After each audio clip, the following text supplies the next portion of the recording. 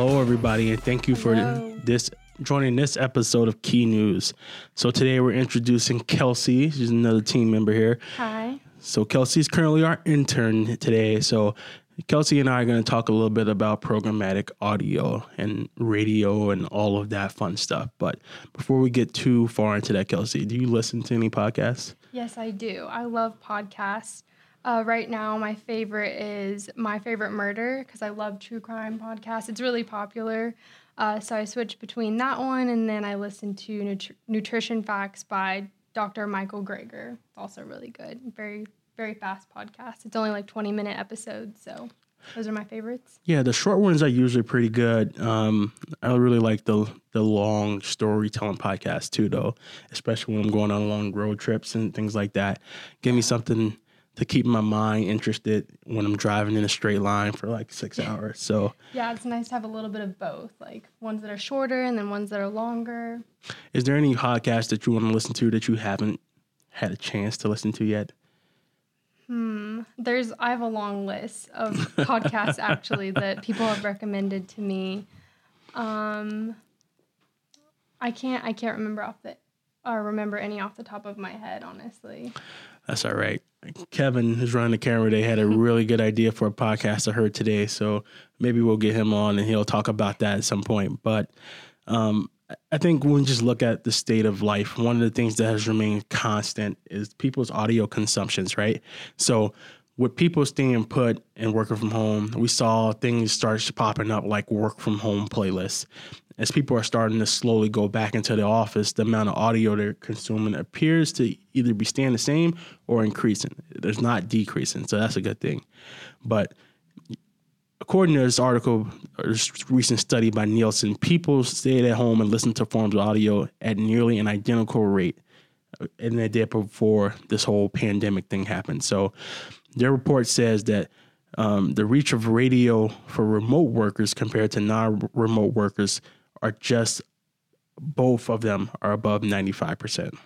So one of my favorite words is created like kind of a perfect storm for programmatic radio to start blossoming. Yeah, I know my audio habits only increased in the last couple months with COVID-19. And even now, I've still listened to tons of audio and podcasts. So it seems like a great time for businesses to start investing in audio advertising. But with that, let's dial back and like figure out what exactly is programmatic audio and like how does it work? So programmatic audio or programmatic radio is basically just using technology to automate the selling and insertion of ads into audio content like those podcasts, those digital radio, and music streaming services. So like Spotify, SoundCloud. You can even do Pandora. Some other podcast stations, I think I saw stations, or the housing devices. I don't know how to call it, but Apple Podcasts. You can place ads in those podcasts that are downloaded that way, or any ones that are streamed live. We have programmatic capabilities to be able to place ads during those podcasts when people are listening to them. Okay, very nice. So how many people can we reach with programmatic audio? So a lot of the research that I've been doing says it's actually quite a lot. So as of last year, there are a recorded 191.6 million listeners of programmatic radio. That's insane. Yeah, and that number was an increase of 6.8 million from the previous year. But it's really important to point out that there's been a steady increase of people listening to radio and audio format, and that has gone up every year since 2014. Wow, I'm not surprised at all, honestly. You know, I kind of am, because we always hear that video killed the radio star. But the data doesn't necessarily support that. The data says that since 2014, people have been tuning into radio more and more and more. So it's kind of always a cycle. It always comes back around in one fashion or the other. Exactly.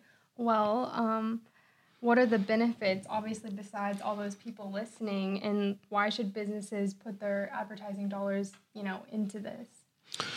So there's really three main factors here. And the first one is quality and trust. So today's programmatic audio inventory has like premium inventory. So this has very low risk of fraud and a high degree of transparency. So with all things programmatic, you get a true sense of where have my ads run, how have they performed during certain times of day. You get a lot of information back, unlike traditional radio, which still reaches a broad amount of people, but in programmatic, you get to scale back the layers of the onion a little bit there and then see like who exactly did these ads reach. The second part of that is, you get more control. So many premium inventory sellers like the Spotifys, the Pandoras, the SoundClouds operate via private marketplaces. Private marketplaces means that it gives you that high degree of control in order to ensure good user experience. So pretty much that means a private marketplace just allows these businesses like Pandora and Spotify and SoundCloud to set a standard of the rules and things like that about how high quality or low quality will we accept into the marketplace. Okay. And so the final one is share of voice. So unlike display environments, many audio environments, particularly when you talk about mobile devices, offer brands like 100% share of the voice. So what that means is that you're not competing with other things that's happening on the screen in order to get somebody's attention. So when somebody gets a programmatic audio ad, they're already trained, for lack of better words, to be listening to what's coming from the music device, their home speaker, or whatever. So they're going to be there. They're going to be attentive. They're going to listen to what's coming through the radio. So this allows for more of like a one-to-one opportunity to connect with people that way. So you're not fighting for their attention. Yeah, I totally see that. All right. Well, how does like someone or a business, how do they get started with this?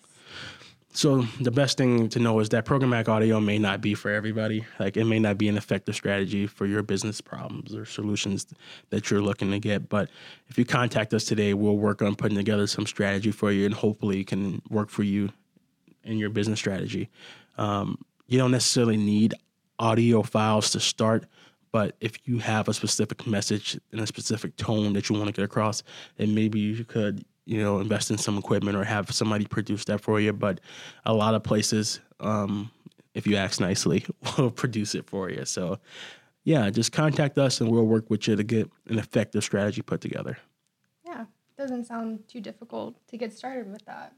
No, but one last question for you, Kelsey. This is a random one out of left field.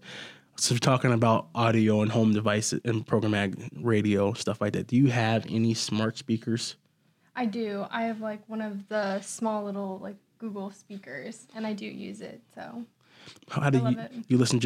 Use it just for music? Do you ask questions to it? Do you listen to podcasts on it? Did you know you could listen to podcasts on it? I haven't listened to podcasts. I just use it for music. I do ask it questions sometimes, like what's the weather, or just a random questions. I'm still kind of getting used to it, but yeah, I love it. Yeah, I think that programmatic audio is seeing a rise here. And so I think places like Amazon, I talked recently how they really push to get voice search out of the home. And so with their push for that, I think we're going to continue to see just people who listen to audio outside of the home and how they interact with those devices increase. And that in turn should see programmatic audio and programmatic radio continue to skyrocket like it has. Yeah, I'm really interested to see like how it evolves over the coming years and stuff. It's really interesting. All right, guys. Well, thank you for joining in this episode of Key News with me and Kelsey. We hope to see you again next week and talk about some more industry-related things here.